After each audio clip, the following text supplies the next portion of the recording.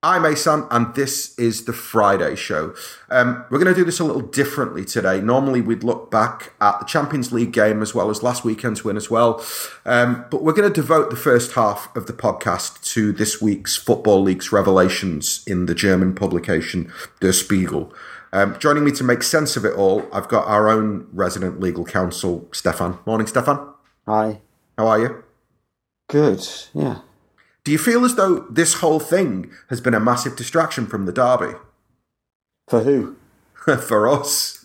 Well, for fans, maybe. I don't think the players care. No, I hope not. mean, No, definitely not. You know, this is the way the club is funding their enormous wages. So look, the journalists have had a lot of fun with it. We know that. Oh, indeed. We'll get into that a bit later. Look, what I want to do is I want to get straight into the meat of the leaks themselves and what they mean. What we're going to do is we're going to go through them. There was 4 parts, so we'll literally just go through it part by part. And I'd like you to try and separate the hyperbole and the headlines from the facts themselves and how they may relate to City and what rules were broken and what rules weren't broken. We'll start with the first leak. So with the first leak came what I think is the big overarching revelation of the week. And that is that the Abu Dhabi United group were putting money into their own companies to then fund sponsorships of Manchester City. Now, firstly, I want to be clear about something, Stefan. What time period are we talking about with respect, now that we've had all 4 leaks, specifically with respect to alleged financial impropriety from City's point of view? What years are we talking about? Well, as far as I can see, aside from the Copenhagen article yesterday, all of this stuff is pre-settlement in 14. So okay. Largely 12, 13, and even before, some interesting documents. The overriding thing that before we start talking about any of this is we have got a very partial, one-sided set of information. Right? Yeah. So that Der Spiegel have done what they've done. I saw it being described as wonderful journalism. I'm not sure.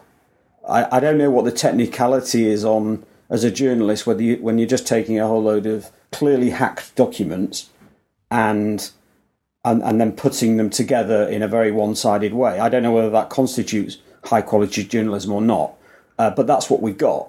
And you see it in the language that's been used throughout every article. You know, it's incredibly judgmental and not saying here are the facts and you make your own conclusions. It's a extremely one-sided set of articles designed to make a point, which is fine, but people need to understand that's what it is. And what surprises me a little bit is that some of our journalists, including some of the better ones, seem to just take the whole thing at face value. And that's not to say Der Spiegel is a poor publication. It's not. It's a high-quality publication. But I would suggest the way in which these articles are written means that they're not overly objective in terms of their analysis. Well, I mean, let's try and have a little bit of analysis of. So we'll start with part 1. In fact, before we talk about City's kind of role, the Super League revelation. What is that? I mean, that was old, right? Well, to me, I mean that. So in some ways, that's the most recent stuff. Yes, and I find it quite an odd combination of things. You've got clearly there is a negotiation with the top clubs in Europe, of which City are desperately trying to be on that top table of clubs. I think they have been in the latter stages of discussions around what's next for UEFA, Champions League, these sorts of tournaments. City have been at the table. Historically, probably not. And from what I can see and it's an extremely long article, the one about the Super League, it's one that they're very, very keen on and passionate about, particularly in relation to Rummenigge.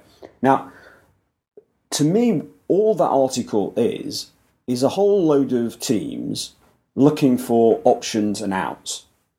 And if you look at how the Premier League was formed, when that was formed in the early 90s, it's actually a very similar situation. Clubs want more money, don't feel they're getting their fair share. In terms of trying to up the ante with UEFA, they're looking at what their options are. So they're going to their lawyers and saying, can you just advise us on our risks, our options? If we go to a separate league, do we still have to give our players up for internationals? Can we just break the league? Can we just leave the league overnight? All of these things. This is what it's painted to be, kind of an absolute outrage that this Gerlinger, who heads up Bayern's legal department, would ask lawyers these views. These are normal things that a general counsel will be asked by a board so that we can make a decision as to what our next steps are. Please, can you go and get some advice so that we can, in our deliberations about what our options are, we can have a fuller picture. It may not be a complete picture, but it's a fuller picture of what we can and can't do. So as I read that, what you've got here is a number of the clubs, including Bayern, led largely by the old cartel, the Uniteds and the Barças and the Reals, and actually not City in the earlier part, looking at what their options are to apply more pressure to UEFA to get the tournaments in a shape that work better for them, both from a financial perspective and also on a longer term basis to ensure that they're never out of it if they have a bad season. Yeah. And that's reasonable. They're trying to apply pressure in a commercial context to UEFA. That's not a surprise or unusual. Were you surprised by the reaction to, because obviously this slightly predates the City leagues. The first league was the Super League, and there was this sort of, rush to judgment from the media and, paragraphs and paragraphs basically devoted to the death of the game and how this was a sign of the ongoing greed of the big clubs. I mean, is that hyperbole necessary? I guess what I'm asking you is did it, when you look at that document, is that the blueprint for what's happening next, or is that just almost like research, if that makes sense? Well, so I think there's two parts to it. I haven't heard one fan, journalist, commentator think it's a good idea, right? So I think everybody, except for the commercial teams at the clubs, think a European Super League is a bad idea. Okay, none of us want to see I don't think we do, a 16-team, no relegation, European Super Club League. No. It's just not the game. And ultimately, I very much doubt it will come to pass in the form of that kind of 34-week league, with no relegation. I just don't buy that. You've then got overlaid on... So you've got the situation where the teams are trying to figure out whether it's a good idea or whether it's even feasible to apply pressure to UEFA. You've then got this Charlie Stilitano. Right now, I don't know if you've heard this guy on... He's the guy that's leading La Liga right now in terms of this US breakaway thing. Yeah. Now, I heard him on radio a few weeks ago, on Radio 5. He's actually really impressive in the way that he talks about what he's trying to do. And fundamentally, what we had was he was saying, if La Liga wants to compete with the Premier League, they have to up the ante.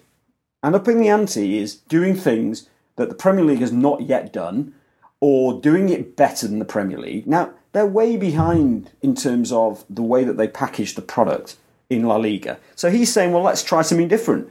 And so he's leading quite a revolution in terms of that La Liga move to the US.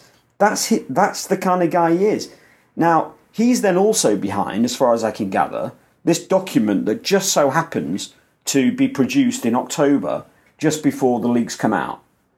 And it's a document that apparently is super confidential, yet is not in code. Okay? So everything is usually in code in these situations.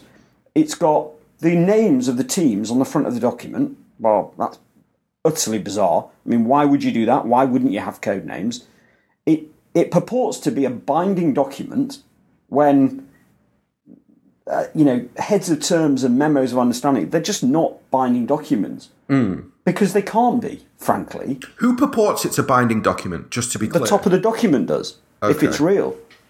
It's got this weird balance of ownership. Now, we know from the Premier League, the idea that, the Uniteds, the Liverpools, the Cities are going to accept an imbalanced equity ownership of the league, it's just nonsense. If you look at the Premier League now, even now, everybody has one share each. The idea that they're going to let Barcelona and Real Madrid together, and there's the link with La Liga again, with this Stilitano, the idea that they're going to let those guys walk off with 35% of the league, of the equity, is just, I think it's a nonsense. So I think you have to separate that heads of terms that's got everybody excited as being, it's dated November 18, it must be about to happen.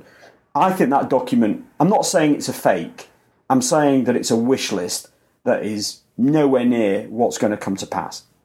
Okay. So really what you've got is Stilitano, who's said openly he wants to drive La Liga to the fore of the world game, because that's his job. He's a very commercial, aggressive North American who wants to drive that. And then you've got on the other side of it a whole load of the leading clubs of Europe trying to push UEFA to do what they want to do. Both of those things are not a massive surprise, but doesn't mean that the Super League in itself is going to happen anytime soon. Okay, perfect. Right, let's talk about the City stuff. Part one, Simon Pearce and the Abu Dhabi sponsorships between, as far as I can tell, 2010 and 2014. That feels like the time period that is mentioned within the documents. Now, in part one, as I said earlier, it's the overarchingly controversial one because it's the kind of nub of this idea that effectively Mansour and Abu Dhabi were corruptly putting money into City and purposefully breaking the FFP rules. Do you want to drill a little bit into what is in that first leak and how much of it, in your opinion, I want you to kind of approach this from a legal and a commercial standpoint. How will City be reacting to seeing this out in the public domain vis-a-vis whether there's going to be any consequences? Because that's the question at the very end of this, of each part that everybody's going to ask is, what happens to City? Can they come after us for this? So talk me through what the real meat of part one is. Well, let's start with 2014, right? And work back. Okay. They signed a settlement.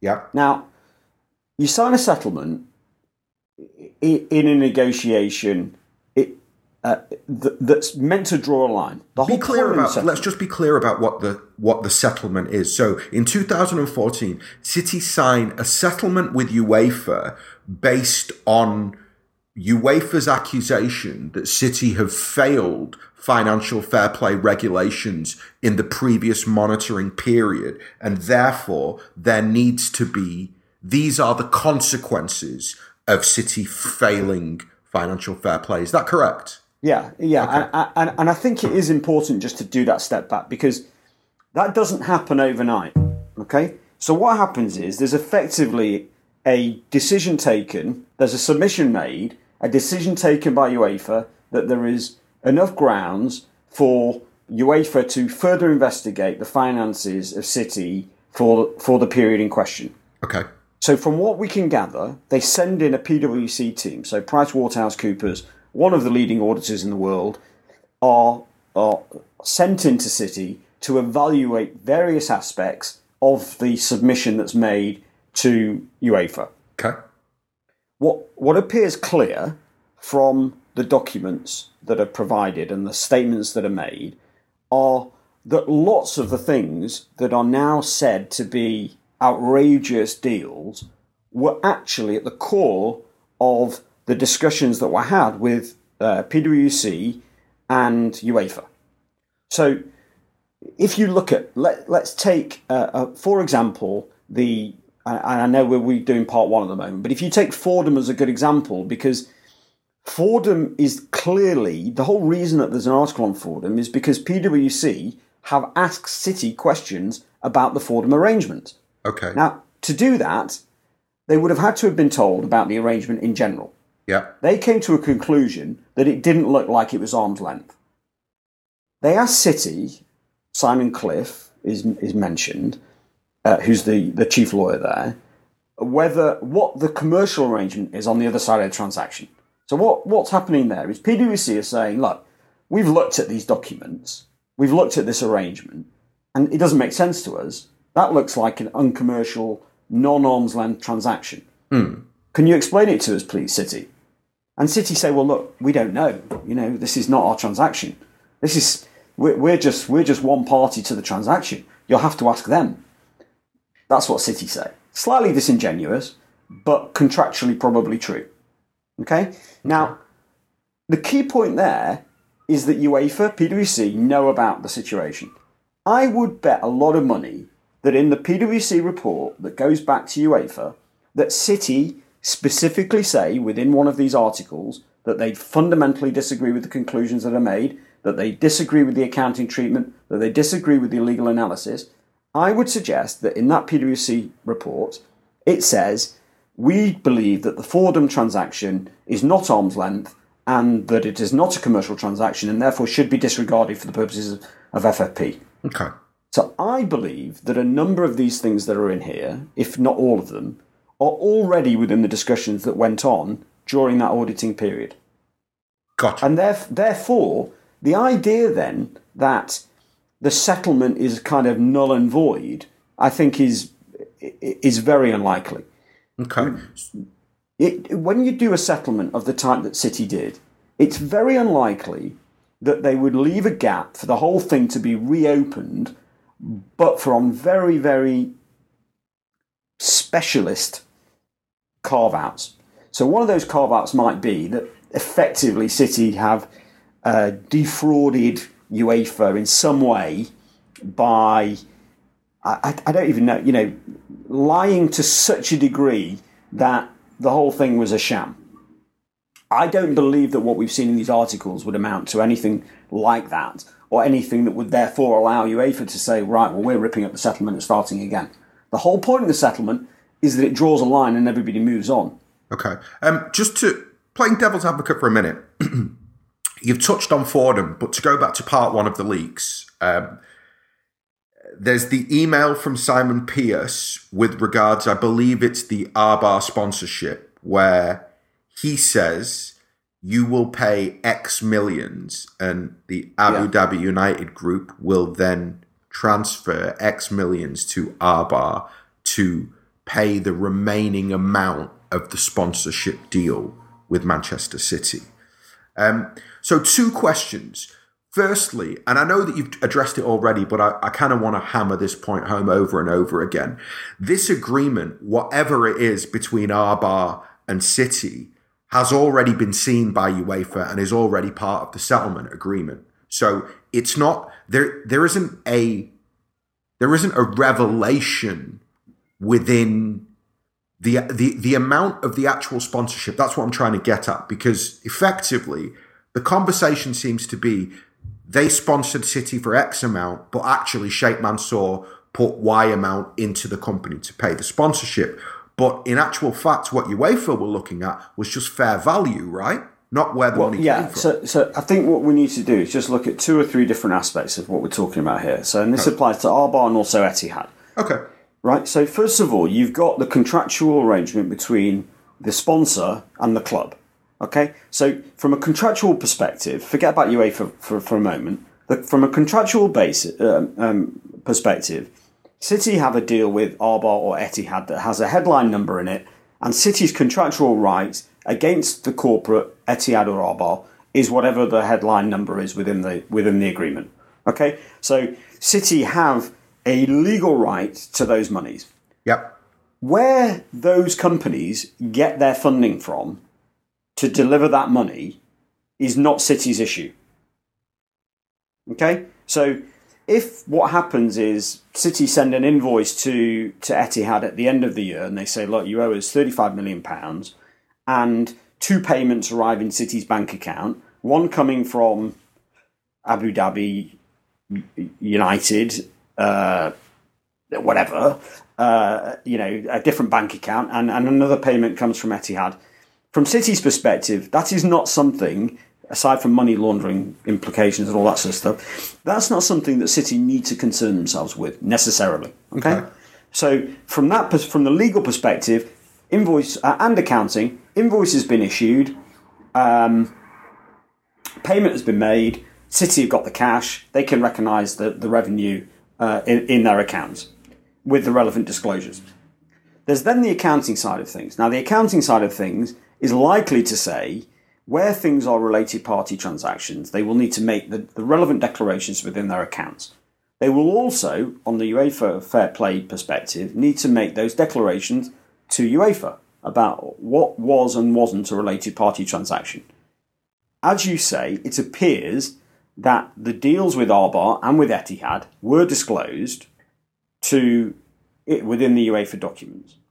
What was probably not disclosed are these confidential emails that are showing where the money is being directed from.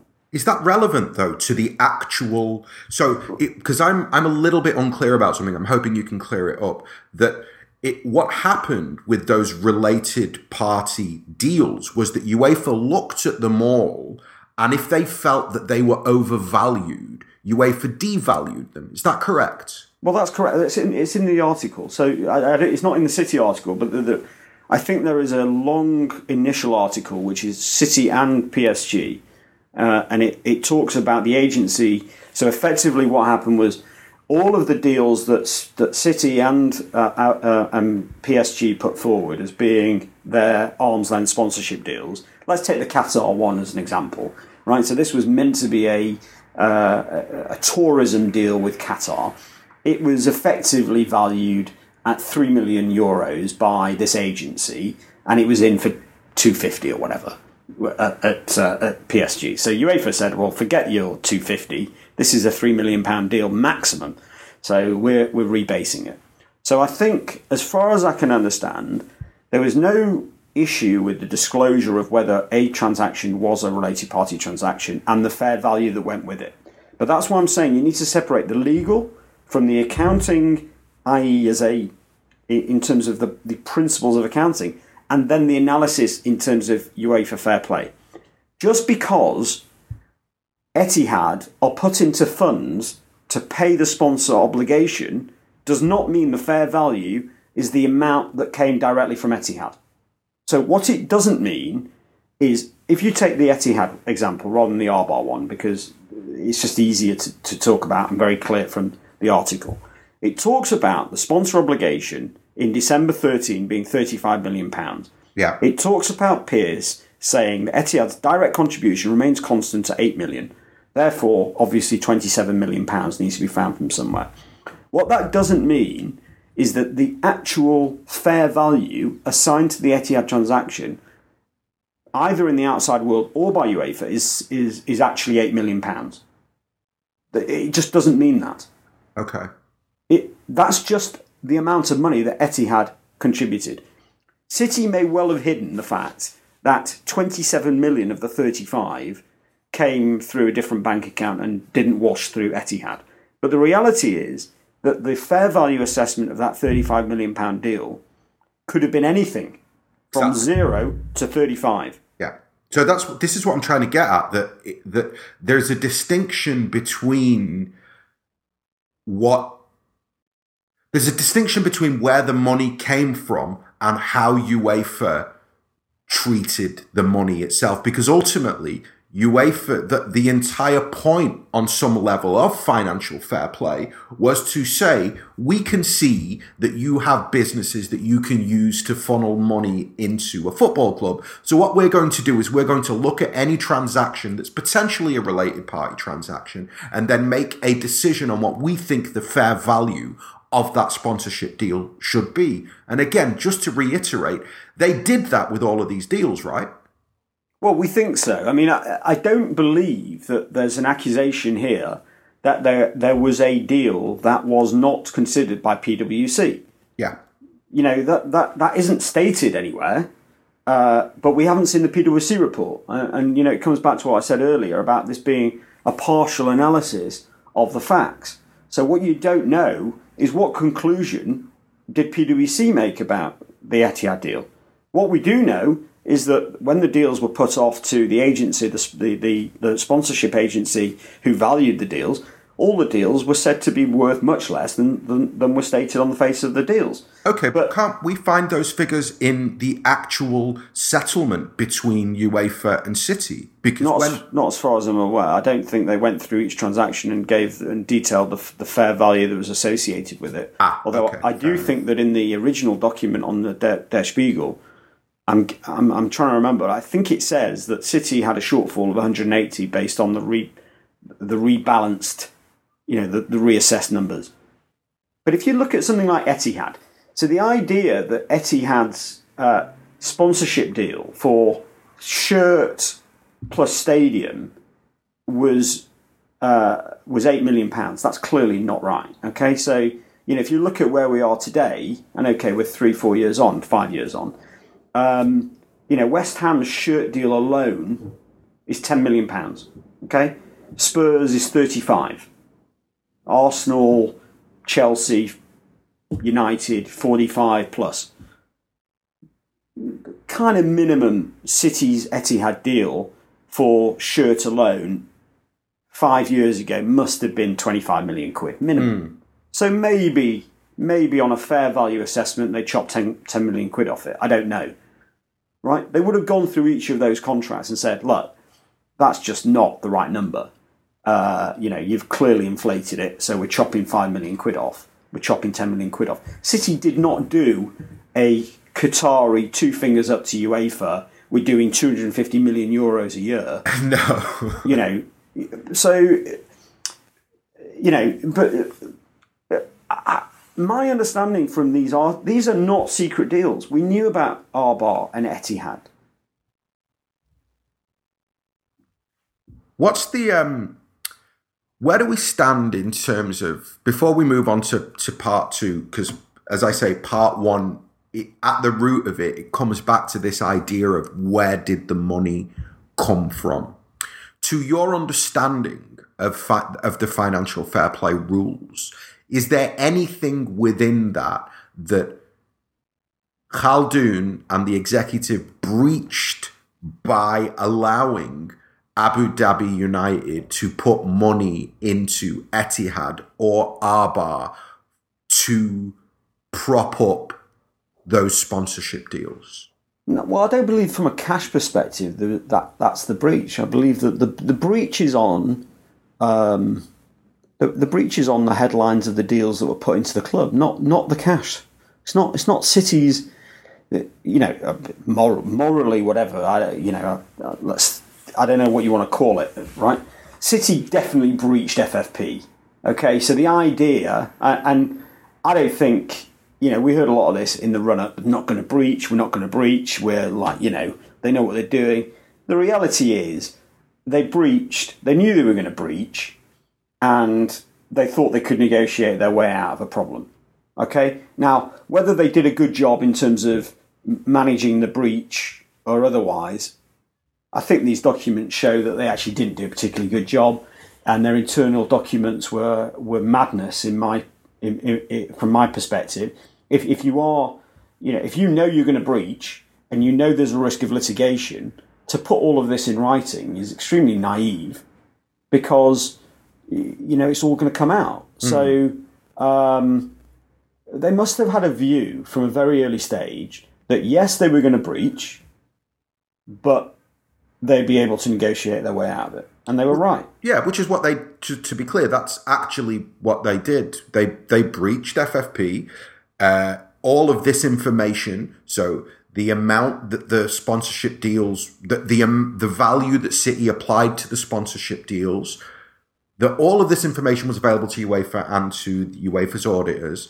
They then made decisions on what they valued. So irrelevant of separate to what actual amount was paid to Manchester City, what amount UEFA used to figure out their financial fair play calculations is not the same as the amount that City brought in from the Abu Dhabi related sponsors, because UEFA adjusted those already as part of that settlement agreement, right? Yeah.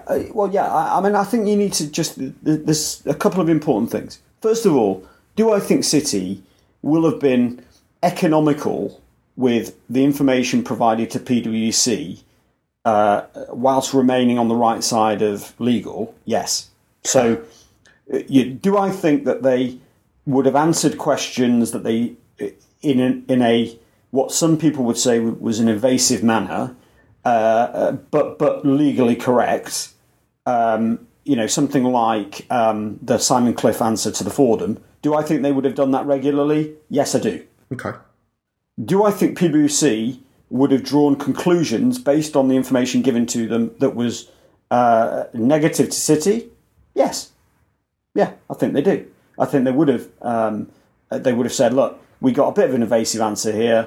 We've concluded that actually, in the absence of better information, that this deal is not an arm's length transaction and therefore has been inflated, and therefore, in our assessment, we've deducted it.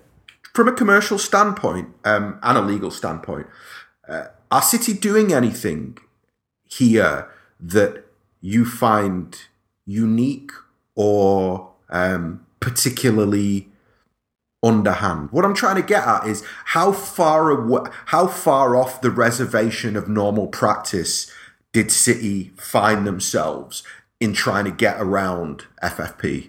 I think it's impossible to say based on the limited information that we've got. Okay. Right? What you can say is that they tried to be clever, right, at every turn. But that's what we would have expected, that they were using the Abu Dhabi companies to fund the football club. Well, I mean, that is hardly news, right? Not quite apart from the PwC UEFA work, it's hardly news to the outside world that they had a whole load of sponsors that were effectively, part of the same group. Yeah. We all knew that. So, I don't think City are whiter than white. I think they breached FFP. I think they just took a different view, which was, one, we are going to breach because we've got a plan. Two, we will be able to settle it with UEFA because we're quite an important partner, commercial partner. And we'll come on to talk about, I think we will, about the whole UEFA. Why would UEFA even negotiate with City in this way? Because I think it's pretty obvious why they'd negotiate with City in this way. But they took a view they'd be able to negotiate out, and they were right. Now, what that doesn't mean is that they told them literally everything. It doesn't mean that they handed over a whole load of the internal lawyers' emails, because that's not the situation. If you're in litigation with somebody, if you're in discussions with somebody prior to litigation, you don't hand over a whole load of documents that might be damaging to your case. That comes later if you end up in litigation. If you're in a period where you're discussing the possibility of let's say you're in a dispute with a corporate, and you've got a dispute, and you put your case to them in a letter, and it says, like, you owe us £50 million, and they say, well, no, we don't. You wouldn't expect that within the letter where they say, no, we don't, that they give you all the stuff that argues against their own position. Yeah. I mean, that's just not how it works. So now, a lot of that stuff will come out. If that dispute about the £50 million ends up going to court, you go through a process of disclosure called discovery in the US, and those documents do come out to the extent that they're not what's known as legally privileged. Now, all of the lawyers' documents, so Simon Cliff's documents where he's effectively giving internal legal advice to his internal client, i.e. the board, those are what's called legally privileged. Those wouldn't be available in litigation in any scenario. So not only would they not be provided to UEFA in this kind of investigation phase, they wouldn't even be available if they got in litigation with UEFA. So the idea that those documents could be used against City is nonsense. Is there anything in the drop that you feel or you felt when you read instinctively, this can be used against City? Well, if we hadn't done a settlement, it could all be used against City. I'm talking about... Except for Cliff's emails. Okay, so within the context of the settlement, is there anything that you feel falls outside of the remit of the settlement? It's a very difficult question to answer. I suspect not. So the point of the settlement is to draw a line under the types of matters that are outlined in these articles. Now, there may be more documents that we're going to see that post-date the settlement. There may be, UEFA may be revisiting as we speak their assessment of 2015, 2016, 2017, re-looking at these transactions, recalculating the numbers and saying, right, okay, well, we can't get you on the period prior to 2014, but in this drop, we now know more about the way in which those transactions in 2014, 15, 16, how they actually works, and therefore we're reassessing the period post-settlement. That can't be ruled out. Okay. But there hasn't really been anything. So are you surprised that there's been no post-settlement document made public by Der Spiegel? So would you expect, I'm asking you to speculate, but obviously all of the, if you want to call it shady paperwork that Der Spiegel have dropped, all seems to relate to our settlement with UEFA. And me and you had a conversation on Tuesday, I believe, where we said, let's see if there's anything where we might run into murky water, as if there is something from the last couple of years which shows City gaming the system. So far, there's been nothing that's shown that, has there? Well, there's the Denmark article is a 2016 document, but I don't really understand the I don't really understand the hack. It's a very odd situation where the only documents that Der Spiegel have got are those relating to a period, 4 or 5 years ago. That seems very, very unlikely. If you in the last few months have hacked the email system to many, many terabytes of information, the chances are you've got the documents all the way through. And it may well be that this is just first part of the expose, and they're really milking it for all it's worth. And there's this stuff goes in Football League's book 2, and there's a book 3 coming, in X months. I don't know. It's hard to say. It just seems unlikely that it seems unlikely that there are no documents that, in a partial disclosure of this nature, and in a pejorative type of article, that you couldn't spin to be negative from post 2014. That seems unlikely. Yeah. If Simon Cliff is the kind of guy that hears about somebody on the Financial Fair Play board dying and says 1 down, 6 to go, you'd have to think that he's made similarly silly statements over email in the period after 2014. Okay, but don't we have some post-2014 information within there? So I know I'm jumping ahead, but for example, is it part 3 that deals with Guardiola's contract? That's a post-2000, that's a post-UEFA settlement. It's so undamaging. What is that? What is that revelation that he signed a contract? It's a nothing.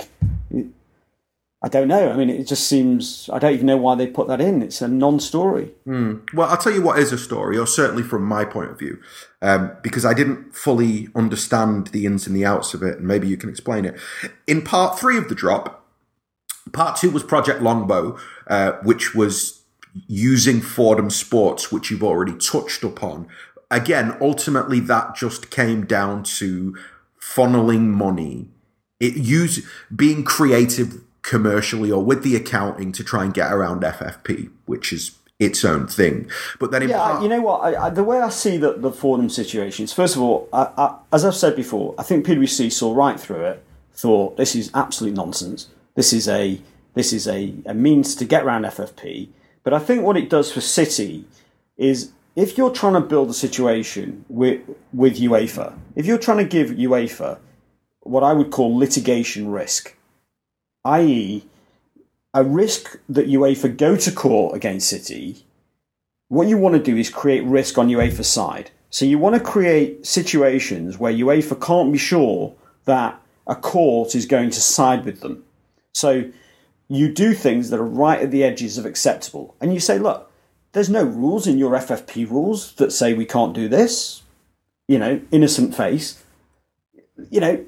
And you create it. You're probably going to lose. So probably somebody will say, well, come on, everybody knows what that transaction was. It was a bit of a scam, and it was just a means to get around the rules.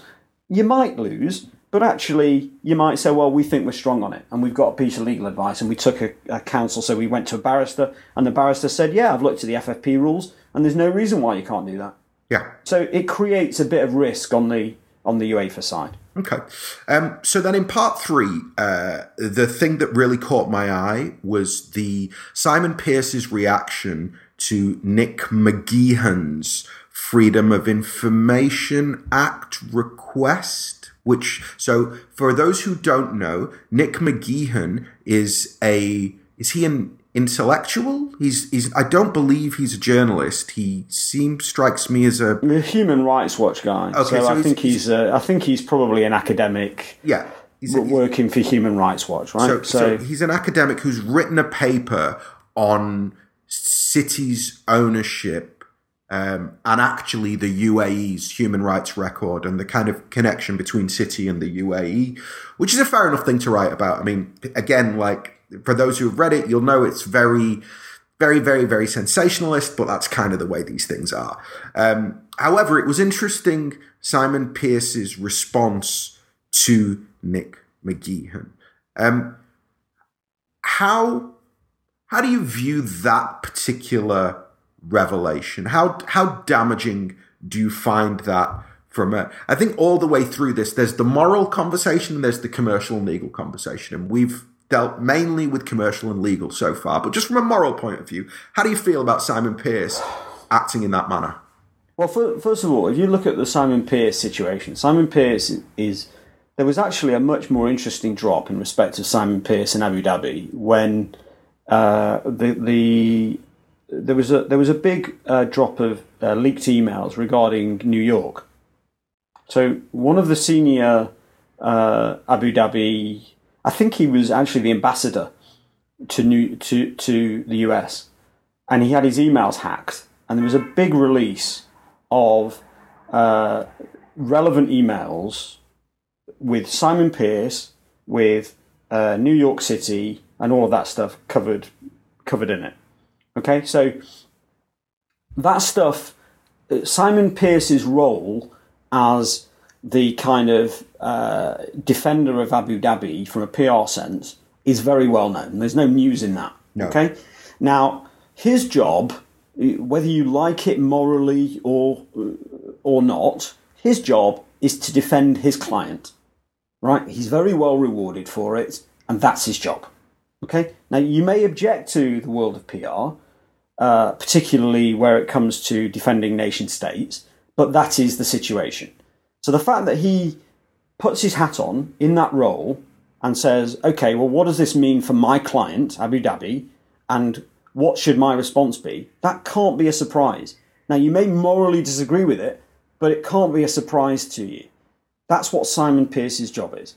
Now, if you look specifically at this situation, as I can read it, the Freedom of Information Act request does not look to me as if it goes into City. It looks like it goes into the council. Yeah. Now, I don't believe, and maybe I'm being naive, but I don't believe that the council go, oh, we've got a Freedom of Information request, we better call Simon Pearce of Abu Dhabi to see whether we can respond to the Freedom of Information request. That would be quite a big story, and it would be quite a big issue for Manchester City Council. Mm. What I think is more likely to have happened in the scenario that's outlined in part 3 is there is a document between Manchester City Council and Manchester City Football Club. That document will have a confidentiality clause within it. Within that confidentiality clause, there will be a carve-out for certain situations, such as the police want the document. Right? In that scenario, whether the parties consent or not, a party will have a unilateral right to hand over that document. Yeah. A freedom of information request is probably not specified. And what that will therefore mean is that both parties would seek the other's consent in the event that somebody comes along and says, can I have this document? And that's what I suspect happened here. So there was a freedom of information request into the council. The council looked at the document and said, well, can we hand this document over? Their legal advice would have been, well, there's a confidentiality clause. You should get the consent of City. They called City. Simon Pearce leading in relation to it, or actually maybe the deal was with Abu Dhabi directly. But they looked at it, said, well, I can't see anything that's overly problematic with the document, but I do know that McGeehan is very negative on Abu Dhabi. So clearly we're not going to rush to give it to him, but at the last date possible, we'll obviously hand it over because there's no reason for us to not hand it over. And that's what happened. Okay. Now, you might think that's immoral, but and it may well be, but it's also perfectly normal from a commercial standpoint that if somebody asks you for a document that is not beneficial to you to hand it over, but that you have no legal right to refuse to hand it over, you'll do it at the last minute. It was handed over. That's just the way it works. It was handed over, though. I mean, ultimately, what he asked for, he got, right? As I understand it, from the article, he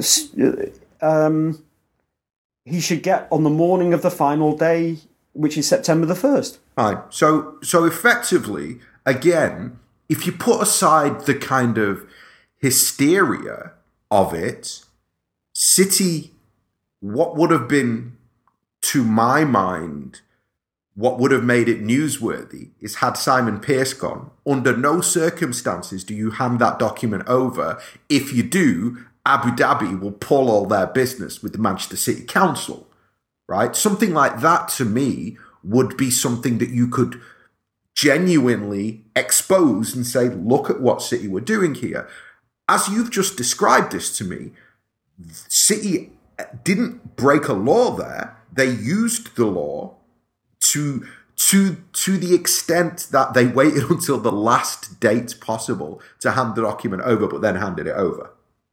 Well, we're going on very partial information. I agree with you. If City would have said something that would have applied a level of pressure to suppress a damaging document by threatening to remove investment from the city, that would have been a much bigger story. Totally. I think this is a story because people don't really understand what the Der Spiegel article is actually saying, because I think Der Spiegel have written it in a deliberately obtuse manner, such that you can't actually understand the point they're making. Exactly.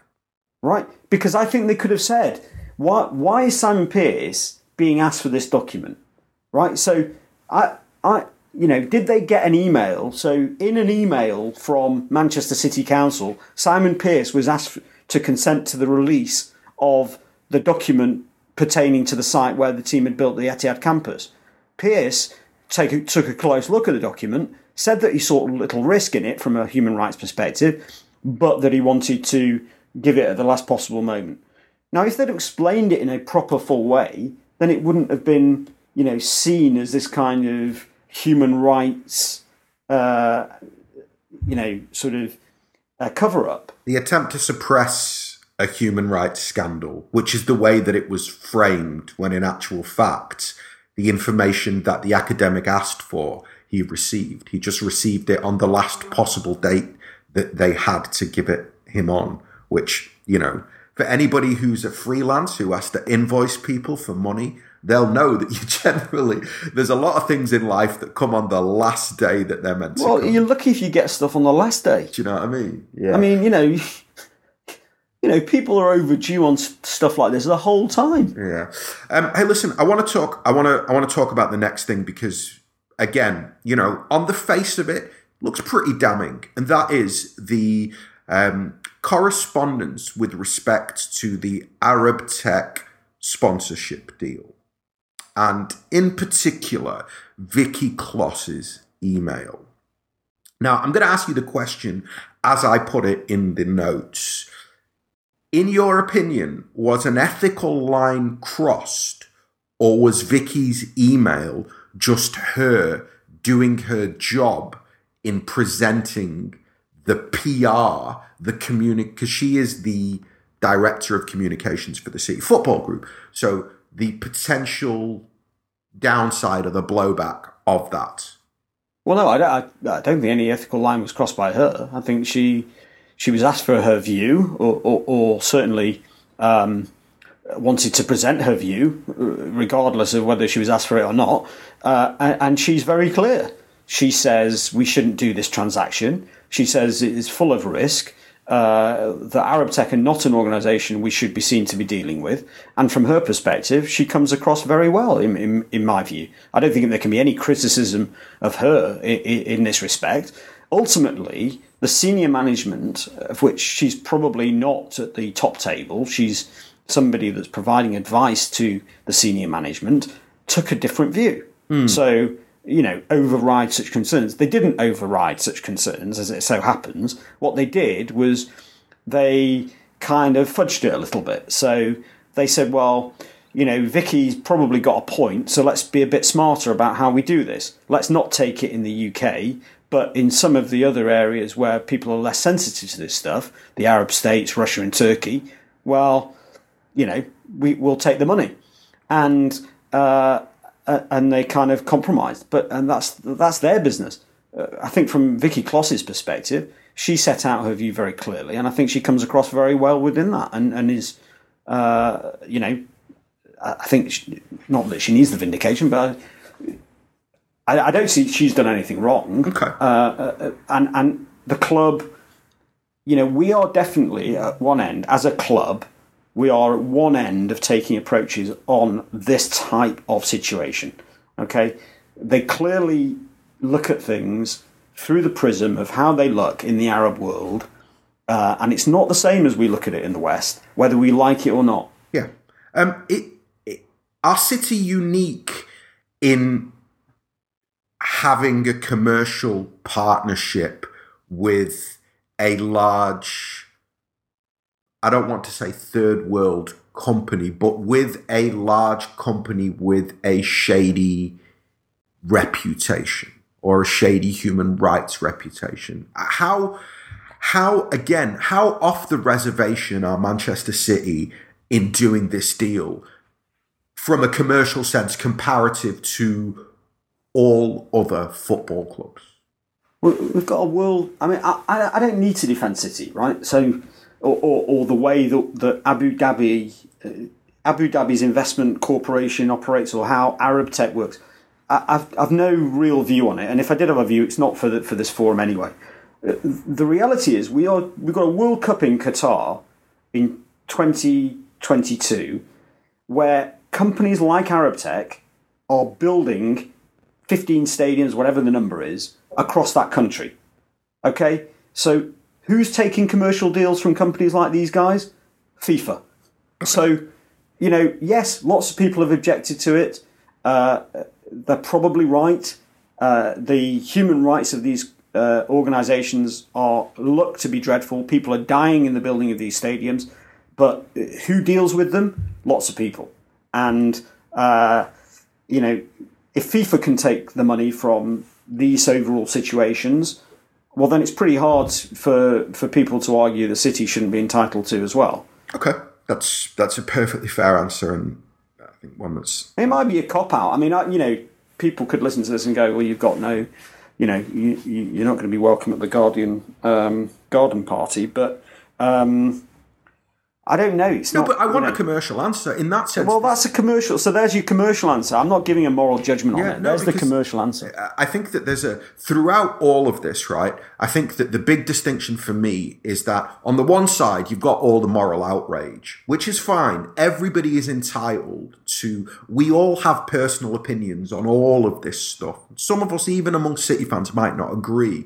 I think what's more interesting is looking at all this through a commercial and legal prism to try and understand how City will feel right now and moving forward, what the possible ramifications are.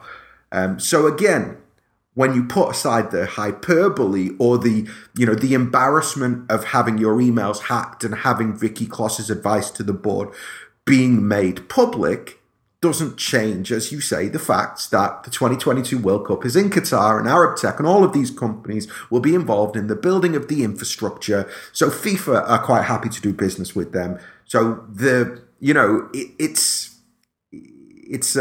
I don't think City have crossed a line here commercially that nobody else has ever crossed within football, and therefore we should all be shocked. Okay. I mean, one thing that I did raise in relation to this is Arab Tech are, as far as I understand it, a completely independent third-party company. I say completely independent. In terms of FFP, they're independent and they're not a related party. So what you wouldn't do here and what you wouldn't see is somebody saying, right, what's the fair value of the Arab Tech Man City arrangement? Is 7 million the right number? That wouldn't be subject to a fair value appraisal. That would be taken on its face value. Now, if that is fair value, £7 million per annum, it just shows the value that the club now can generate from commercial agreements itself that are genuinely arm's length. This is a regional sponsorship deal, and it's bringing in £7 million a year. If you then reflect back on the £8 million a year that the Etihad, that the article in part 1 implies is the fair value of the Etihad sponsorship, it just shows you what a nonsense that would be. Yeah. Okay. If we look at the whole leak and the whole drop, there's two in the final part. There are two things two sentences or statements, whatever you want to call them, that I think are interesting and worth a little bit of discussion. We'll save the what I think is the positive one for last, but I want you to deal with this. They draw the conclusion, without systematic rule violations, hidden payments, and secret cash injections, Manchester City's success story would not have been possible. What I want you to do is tell me what this actually means. What systematic rules did City violate? What were the hidden payments and secret cash injections that they refer to within that? And what of all of those things has not been dealt with by UEFA? What is actionable? I guess that's what. Well, we don't. First of all, we don't know, right? I'll tell you what it's referring to. The systematic. It's referring to all of the above, right? I don't think they're suggesting that there's a whole other tranche of articles that they've got lined up to deal with this period. What rules were violated, in your opinion? Well, their suggestion is that we breached. They've said it in the other articles. They've made it very clear. Their view is that City breached FFP and got a ludicrously low punishment for doing so. That's their view. That's their, that's their conclusion based on the work that they've done, based on these articles. That's their conclusion. Now, you can agree with it or disagree with it. This is an opinion statement, okay? Nothing more than that. I don't think it's a... I think that if you wanted to write it in a fairer way, without the things that we've referenced in our previous articles, it would have been much more difficult for City to have been as successful as they've been so far. It would have taken them longer. That's really the bottom line. Nothing says that it would have been impossible to do it. It just would have taken longer. We wanted to accelerate getting to the top table at football as quickly as possible. And that success story has been made possible by doing everything that they could to, one, invest the amounts of money that they invested, and to make a settlement with UEFA that ultimately, again, as is in the article, was not materially damaging to the club. Okay. And so the opinion is kind of right, but is written in a pejorative manner. I guess to wrap up then, what I'd like you to do is, if you can briefly just touch upon where you think UEFA stand in all of this. And what I mean by that is why did they Why? The conclusion is drawn that UEFA were ludicrously lenient with Manchester City and Paris Saint-Germain. Why do you think UEFA behaved in the way that they did in 2014 and 15? And sitting here today, how do you think UEFA will view, because I'm sure that UEFA will be able to also cut through the pejorative language and look at the cold facts of everything that's been leaked. How do you think UEFA will view everything that's been leaked? Well, it's a bit harder for them to cut through it because they're, you know, the way these things work. So they are now under pressure to do something and to take action. Okay, so that's a problem for City. I still believe, you know, I might be being naive, but I still believe that the settlement will make it extremely difficult to reopen the discussion on almost all of the stuff that's in these articles. What that doesn't mean is that they can't look at stuff in the forward periods after the settlement, and I'm sure that they will do. When it comes down to it, though, you still get back to the same point, and that same point is the commercial agreement between UEFA as the organiser of the Champions League, as a party that wants to keep its members happy, and a commercial risk that if it goes to litigation, that they lose, and more than that, that there's a whole load of disclosure that they don't want to give. Because the thing that nobody's talked about is the idea that within UEFA, one of the reasons UEFA wouldn't have wanted to go to litigation with City is because City would have had to have disclosed a lot of the documents that form part of the league. But UEFA would have also had to disclose documents on their side. So City would have alleged that FFP had been created by a small set of clubs effectively to prevent competition. And therefore, as part of the process of disclosure and discovery around that bit of litigation, UEFA would have been forced to disclose anything, whether beneficial to their case or not, pertaining to that allegation. The idea that UEFA would have wanted City to be in possession of a whole load of, for example, emails from Real or United or Barcelona saying, you know, we've got to stop this oil money, it's a disgrace, how can we do it? We need some kind of financial fair play. You know, the idea that they want... United would have lobbied against rules relating to debt. Yeah. UEFA don't want that stuff out there. So there was a commercial decision taken in 2014 that on a kind of net basis and a risk analysis, do we want to be in litigation with one of our top clubs? And they took the view they didn't. Well, it's hard to imagine how 5 years later, when City are probably even stronger, probably have done less in terms of breaching rules, that they would then say, actually, now is the time that we will go and prosecute and litigate. I think it's unlikely. So I think you end up getting to the same end game where even if they could theoretically want to take action and bring on litigation, the likelihood is, again, that you end up in a settlement of some sort. Now, that may be positive or not. You know, what you can see from these articles is they were very close to not reaching a settlement. Yeah, yeah. And so the last thing for me is very much in part 4, which is the final leak. It has the sentence which almost seems buried deep somewhere within it. That, of course, City are now a profitable business. And my question for you is, for them to write that, because it is, for me, it's pertinent within the context of the conversation about information that they would have about City's finances post the settlement period.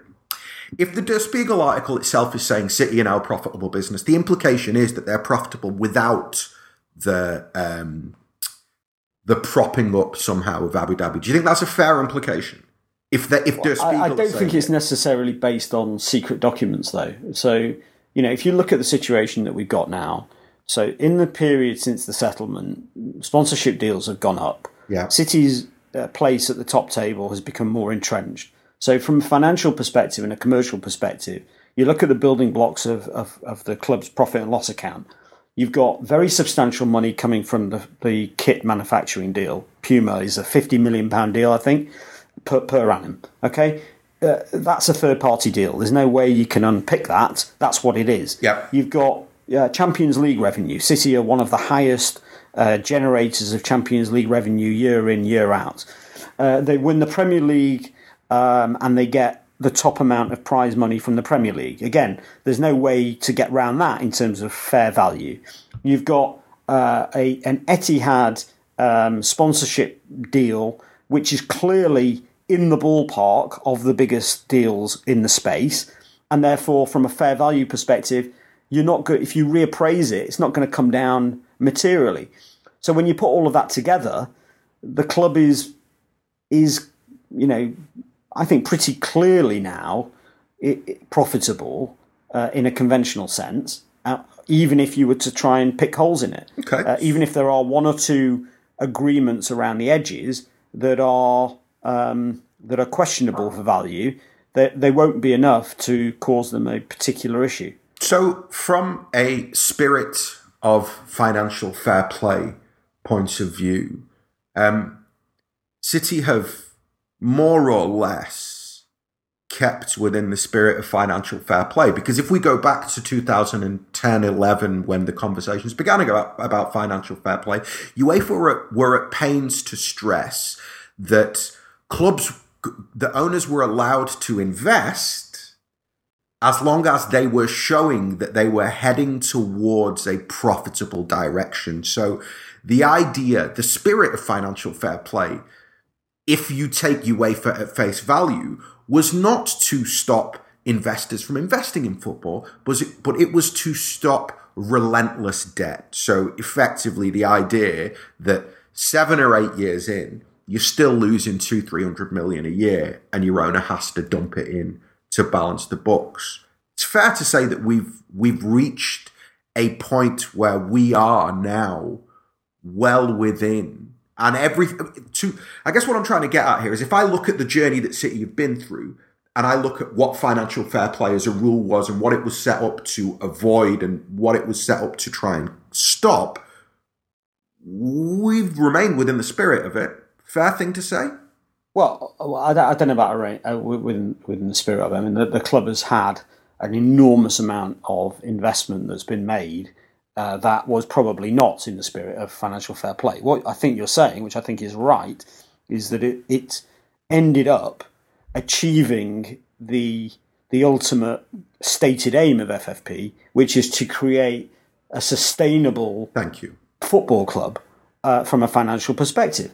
And that fundamentally is because what's happened is, against my scepticism and many others, even with the investment, by the way, they have somehow managed to create a global super club. Whether you like it or not, the fact that City are considered to be favourites for the Champions League, or one of, say, the top 8 European clubs, is an amazing achievement from a business and a commercial perspective over a period of 10 years. And that has allowed them then to be self-sustaining. And over time to, one, from an investment perspective, probably give a profit to the owners, despite the fact they spent an enormous amount of money on it, and two, to actually create something that, all things being equal, should be self-sustaining, even if the oil did dry up tomorrow. Excellent. Yeah. Okay. I think we've gone around the houses and more or less covered everything that was in those leagues. Just to sum up, Stefan, how do you feel? How do you compare and contrast the meat of the leaks with the reaction, particularly within the British media? I know you touched upon it at the top of the podcast, but I think now that we've been through everything and the kind of potential ramifications for City and what they actually did as opposed to the way that it's been dressed up, has anybody outside of Martin Samuel actually tried to analyse the league? And how do you feel in general about the way the media have dealt with it? The only thing I can say is, to be fair to the people that are reporting on it, they're sports journalists. Okay, so 9 out of 10 of them are sports journalists. there's no reason why a sports journalist can understand the commercial realities that are described in these articles. Why would they? Then they're not legal experts, they're not accounting experts, they're not FFP experts, they don't work for PwC, they haven't seen the PwC report, they weren't party to any of the negotiations. So why would they be in a position to do anything but read Der Spiegel, which is a reputable publication, to read the publication and go, "Ooh, that does look quite dirty to me," and I'm going to call it out. Why wouldn't they do that? So I don't. It's very hard for them to know any better in terms of the detail around here. Now they could take a bit more time in speaking to people that might understand it in a bit more detail. I think that would be fair. And I also generally object to articles of this nature going only to speak to so-called financial football experts at universities, because often those people are, without being disrespectful, don't have the commercial understanding of what it's really like in dealing with some of these sorts of situations for people running businesses. So, I don't get quite as upset about it as some people have in terms of the where the press have gone with it. I just think they should realise the limits of the understanding that they have of this situation, and understand that what they've got here is a partial drop. If they've got the underlying document, as I tweeted earlier, again, actually in response to a very good journalist, the guy from, actually I can't even remember where he's from, Tariq Panja from the New York Times. He's New York Times now, and he's a very good journalist. But the idea that on that the Danish article, it's so clearly partial in terms of there's a key clause 3.1, where they've actually given the clause that effectively apparently is the one that is the killer clause for City and says that they've breached third-party ownership rules. The first three words of the clause are subject to clause 3.5. You can't read 3.1 as a clause without seeing 3.5, because the clause itself is qualified by a different clause, which they haven't shown. It's that kind of very partial analysis that makes it very difficult for people to properly comment, and there should be a bit more appreciation of that. But they're sports journalists generally, and that's, I think, to be expected. Okay, all right. Hey, Stefan, thank you, but we're not done. Let's talk about some sports before I let you go. There's a football game this weekend. City play United at the Etihad in the derby.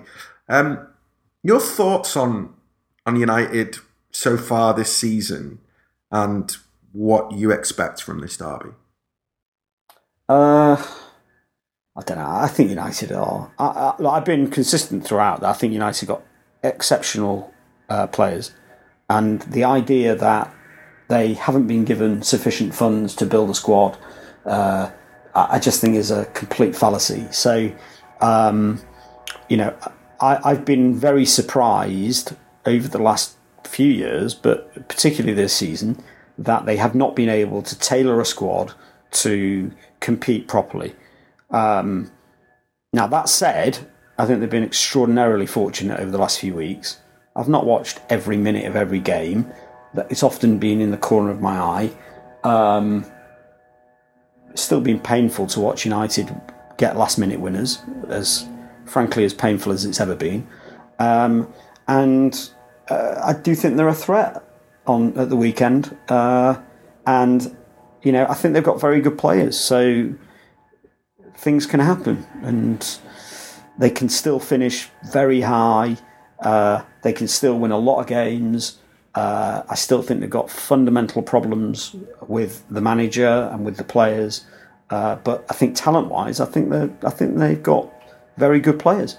Where are City within that? Just in terms of, we've not really spoken in the last few weeks about City's form and how they've been performing. How do you feel going into the derby based on City's recent performances and form?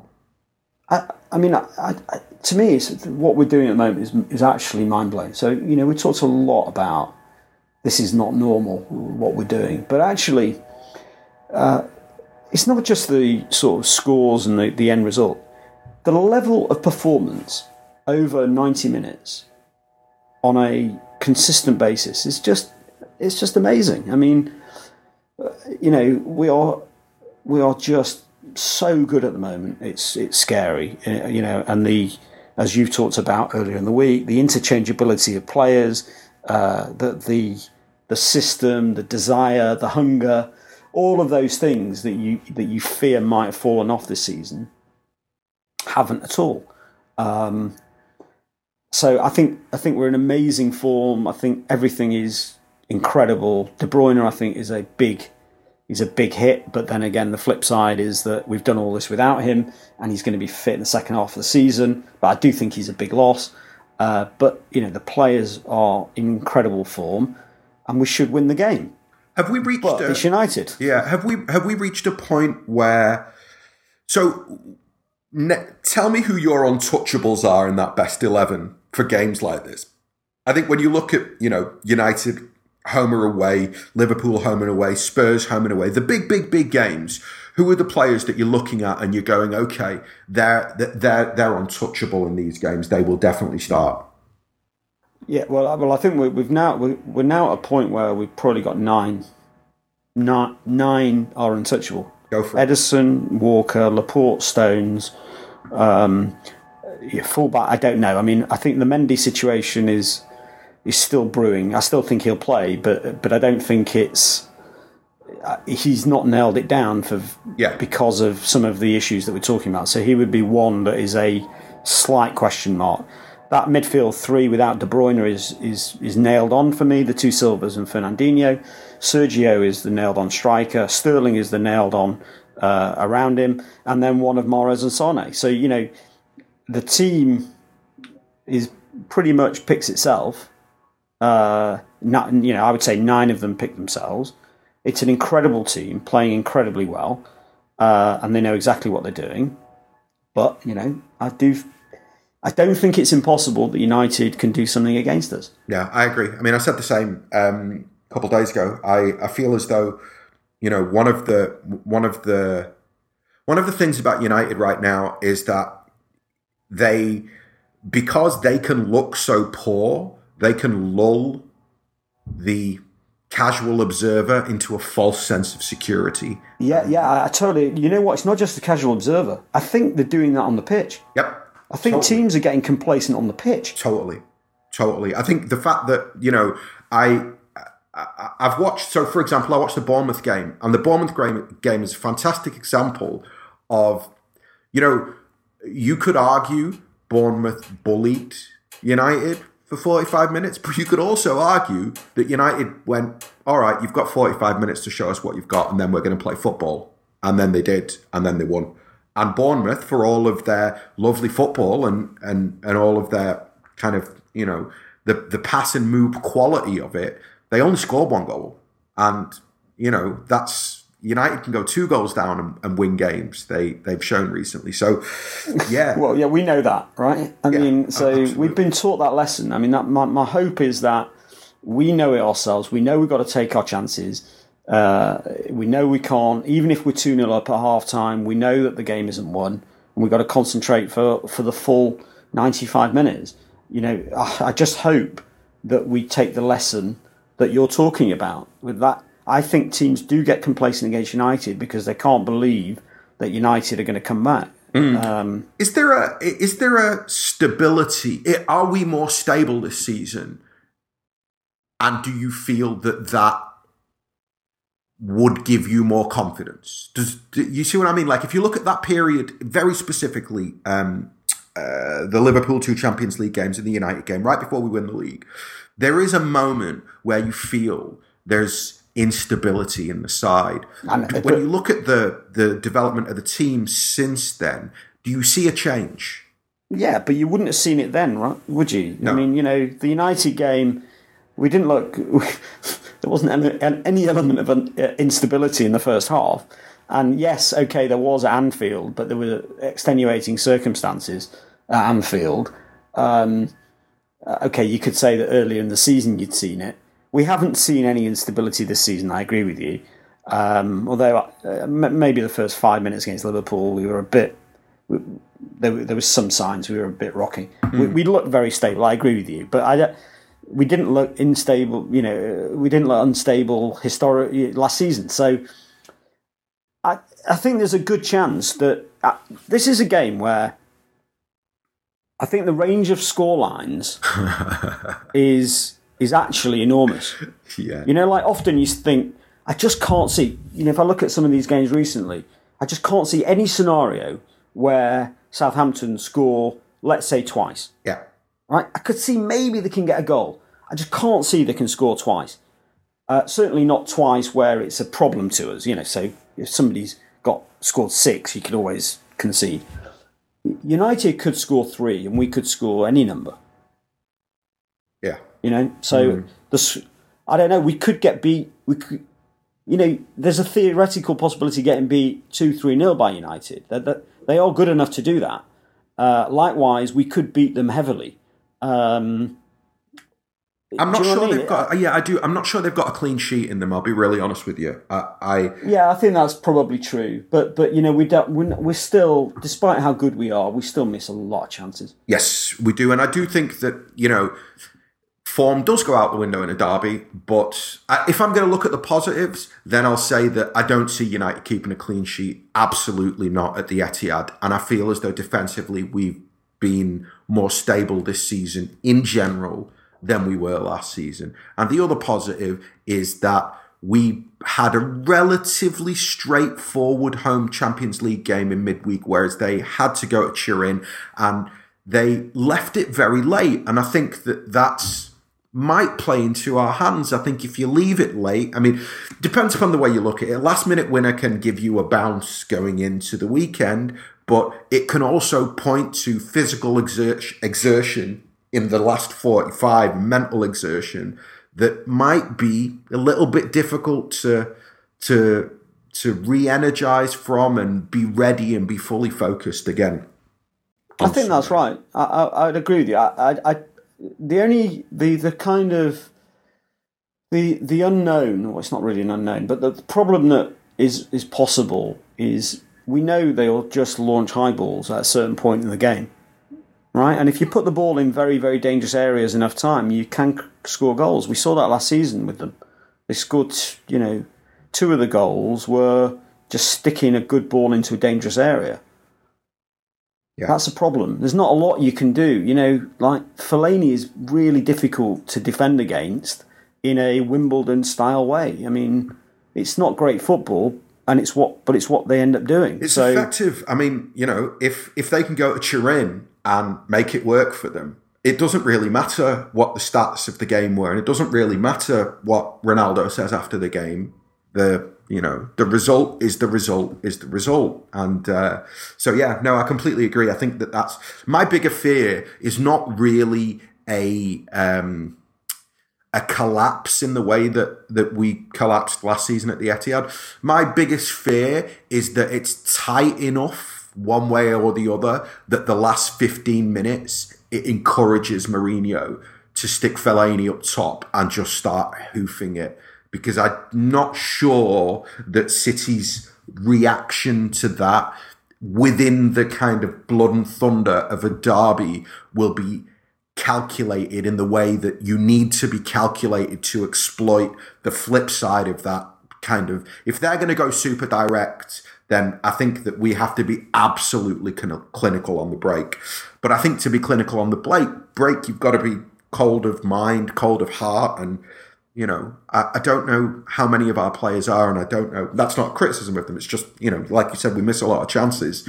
And then there's the added thing of the fact that it's a derby. Derby brings with it so much emotion that, maybe players are less thoughtful in the things that they do and act a little bit more upon instinct and emotion. Okay, Stefan, I'm going to do the thing that I hate doing myself. Predict me a score for the derby.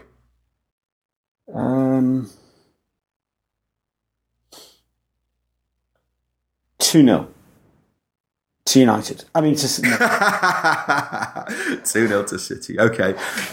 You know what? I'm going to go with 3-1. I'm going to go with 3-1 and the 1 coming in the last 10 minutes after City score 3 in the first hour.